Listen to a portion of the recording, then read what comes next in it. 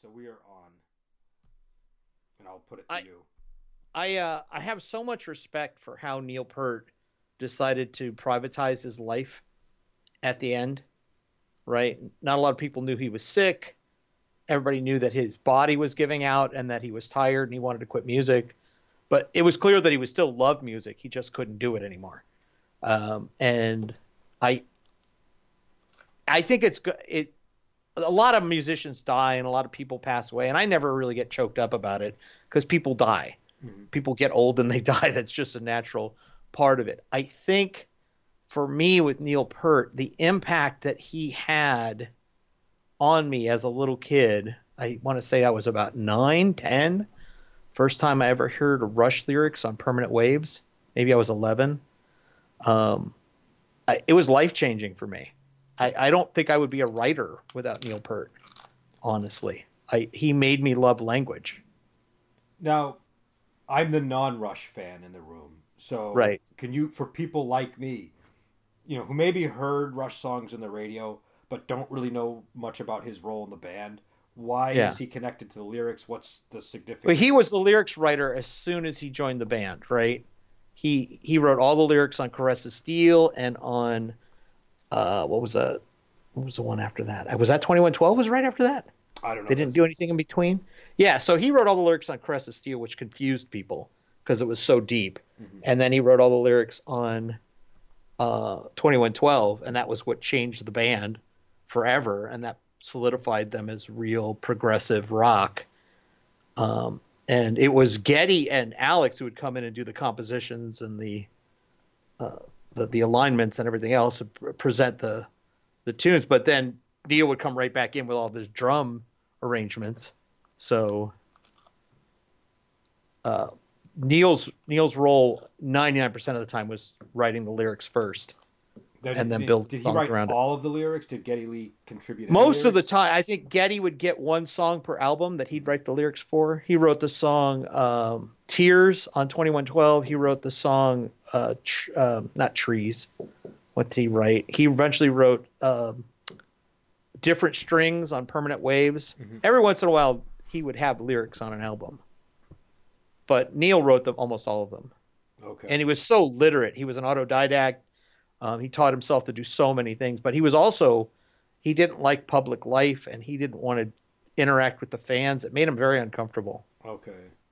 Well, I always heard The he was a scientist or something. Was that true, or is that just something people I said? don't think he was a scientist, but he I was self-taught about a lot of Okay. stuff. I don't know why people. I used to hear all kinds of things. I didn't know anything about Rush, but I would always hear Yeah. the drummer in Rush is like a scientist or this or that.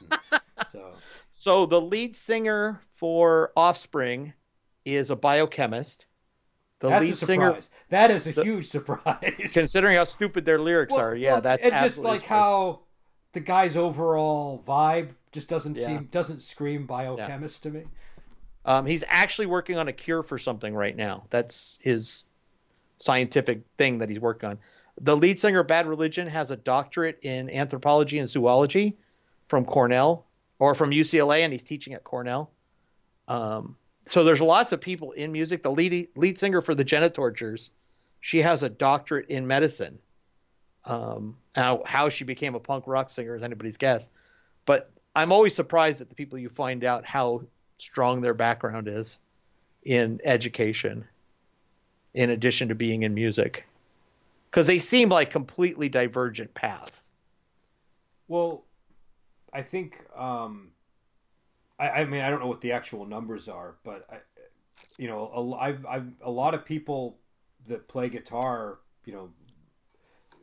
are they learned in college and stuff. Do you know what I mean?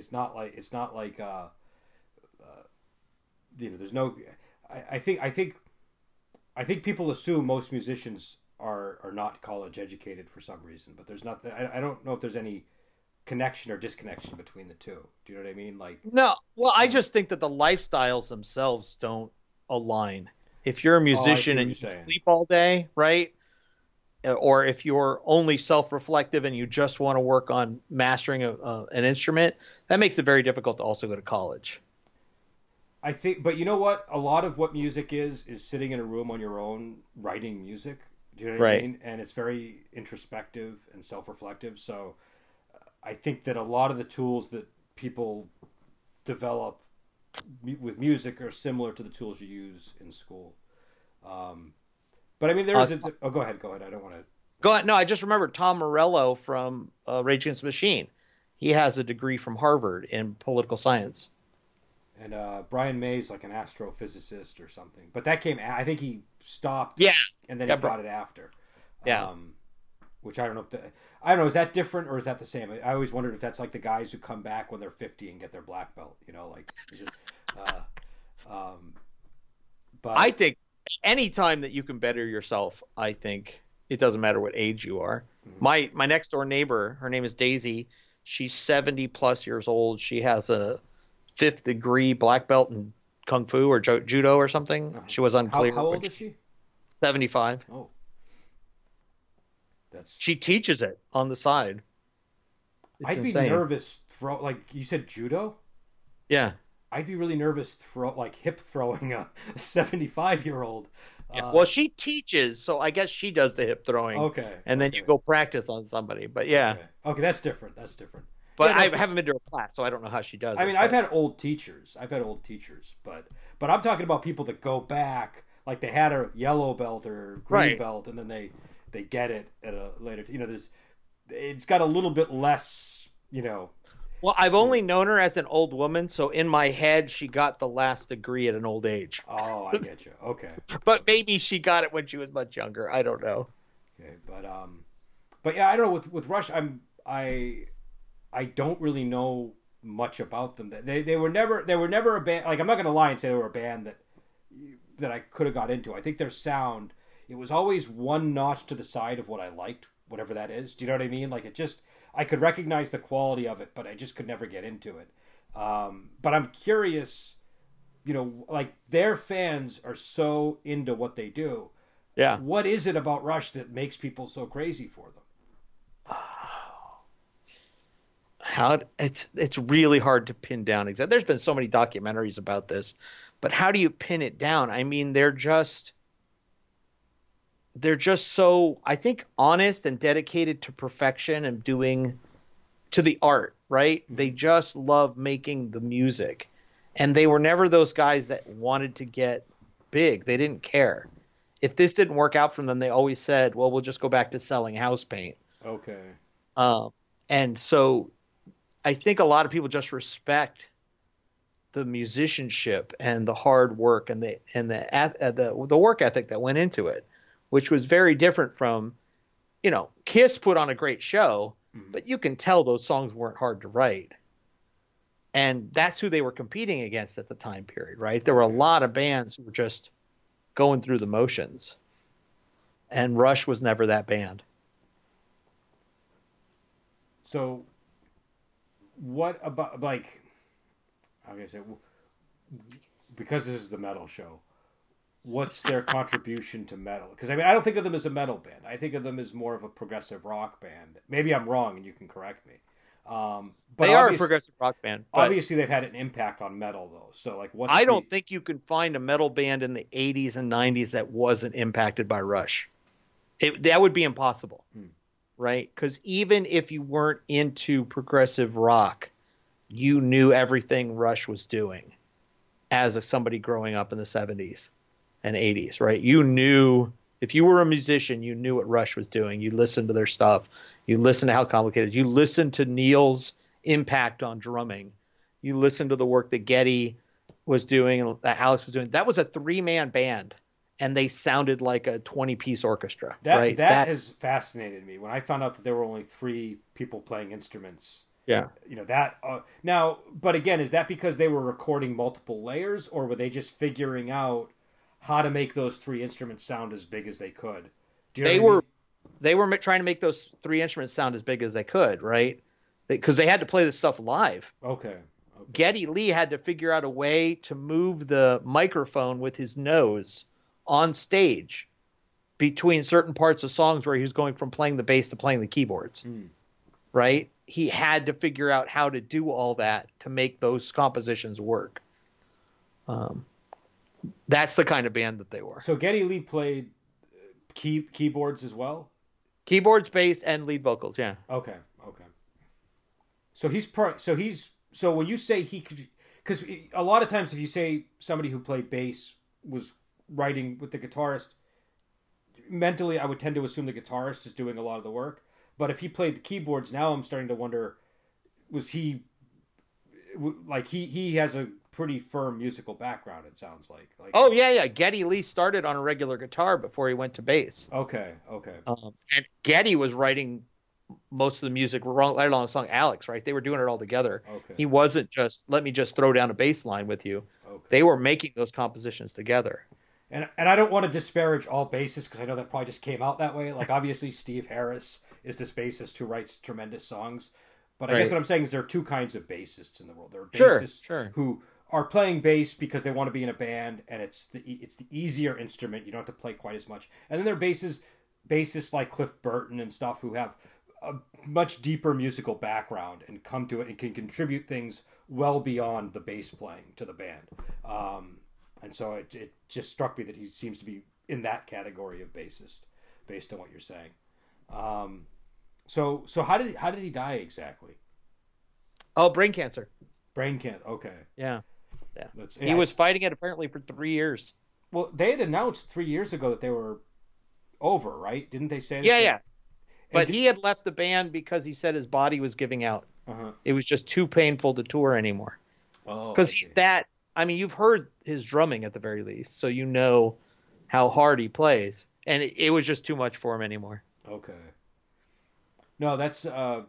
I'm not a Rush fan, but I saw an interview with Geddy Lee when they announced that, around the time that they announced it, and I don't think he mentioned anything about the drummer being sick at all. I don't. He didn't publicize it. We didn't know he had cancer until he passed away. Oh, so it was that. I thought he was just being private, is what you meant. So this was kind of like news to the fans when it was announced. Yeah. Because we just thought, okay, well, he's old, he's retiring, that's fine. And everybody was sad, but nobody was being a dick about it, saying, oh, Neil Peart betrayed us. Because they gave us 40 years of music. How can you be mad about that? Yeah, people sometimes are jerks about that. When like a guy can't move his hands anymore, and they want to make the person play, and they just can't. Wrestling fans are really bad about that. Are they? Because they want to be the show that you ended your career on, right? Bumfuck Idaho wants you to end your career in Bumfuck Idaho. So when they don't get to see you coming through their town anymore, oh, that fucking Jake the Snake Roberts, he retired too soon. Really? Wrestling fans are like that, definitely. I mean, and that's like, that sport destroys your body too, right? Like that's absolutely, yeah. People die early because of that thing. Yeah, I've noticed that wrestlers seem to all be dying in like their 50s and 60s. Yeah. And concussions leads to CTE, leads to death. It's that simple. Or for the fatter wrestlers, heart disease. I always assumed steroids was part of the heart thing too. Well, steroids was just such a short period of time for wrestling. Oh, so I always assumed that they just were all doing it all like like The Rock wasn't doing steroids and like no. Okay. See, steroids was already out of wrestling by the late 90s because they'd already been busted by the government. Okay. I'm one of these people that if like somebody's bigger than me, I'm just assuming they're on steroids. Like nobody can get that big. If Rock was doing it, it wasn't public, and he was passing his physicals. Okay. So if they caught you, because they had been sued by the government and big time, if you were caught after that, you were kicked out of wrestling. Okay. First time was a 30-day suspension. Second time, you're done. Oh, wow. Okay, so they took it seriously. So I think the only way Rock could have passed it is simply because The Rock is so big, they can't afford to lose him. Okay, so somebody would have been. But again, there's probably no reason to suspect that he over anybody else would have been. So. I'm sure there's all kinds of indie wrestlers who are doing steroids before they get into wrestling, right? To build up their bodies. But once you're there, I mean, if it's happening, it's not happening as flagrantly and out in the open as it used to. Okay. And most wrestlers today are actually kind of small. I've actually noticed that. I've noticed that there's like a trend towards small. I mean, subjectively against the older wrestlers. They still seem pretty big compared to most people, but they're not these giants that they used to be. It seems. Yeah. Um, Anybody that is a big, massive brute in wrestling is naturally that big because they're 20 feet tall, and they were always 20 feet tall. is the shift to smaller people because they like having like more athletic, acrobatic type feats, and smaller people can do The that sort of thing? the indie leagues are producing smaller wrestlers, Mhm. and when those indie leagues are promoting guys up into the WWE, that's who you're getting. Okay. Got somebody like CM Punk really was the progenitor for this movement of smaller wrestlers, guys like AJ Styles. Even if you go back as far as Shawn Michaels, who was the first ever star that was small, it's because the indie movement is so many people want to get into wrestling, and the indie movement is accepting smaller and smaller guys.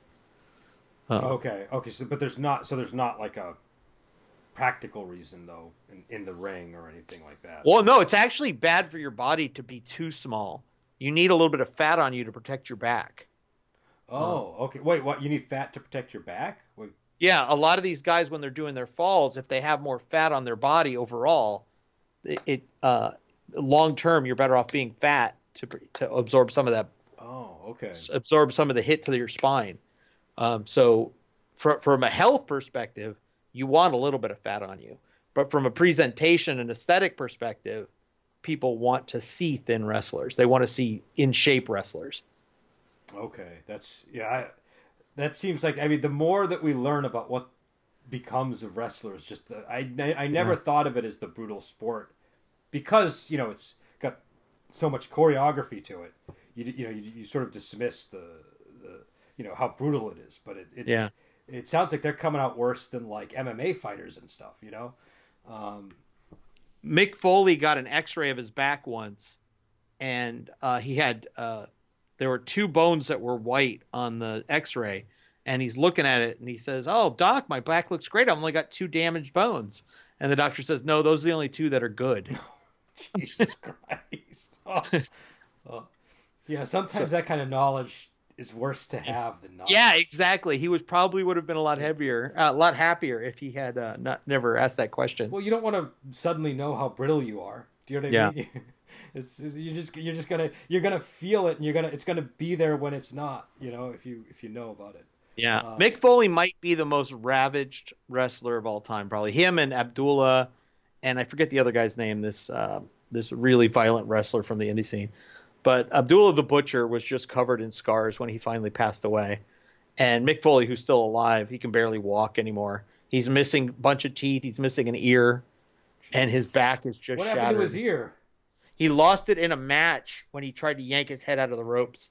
He panicked, Jesus which you Christ. shouldn't do because it's really easy to get out of the ropes when you're tangled up. But they were like wrapped around him like that or something? Okay. His arms were linked in there. And he panicked because human instinct, not wrestling instinct, kicked in, and he yanked himself out, and his left ear got ripped off as he was coming out of the ropes. Oh, that's nasty. Yeah, That doesn't sound good. But oh well, I guess from Neil Peart to wrestling without an ear.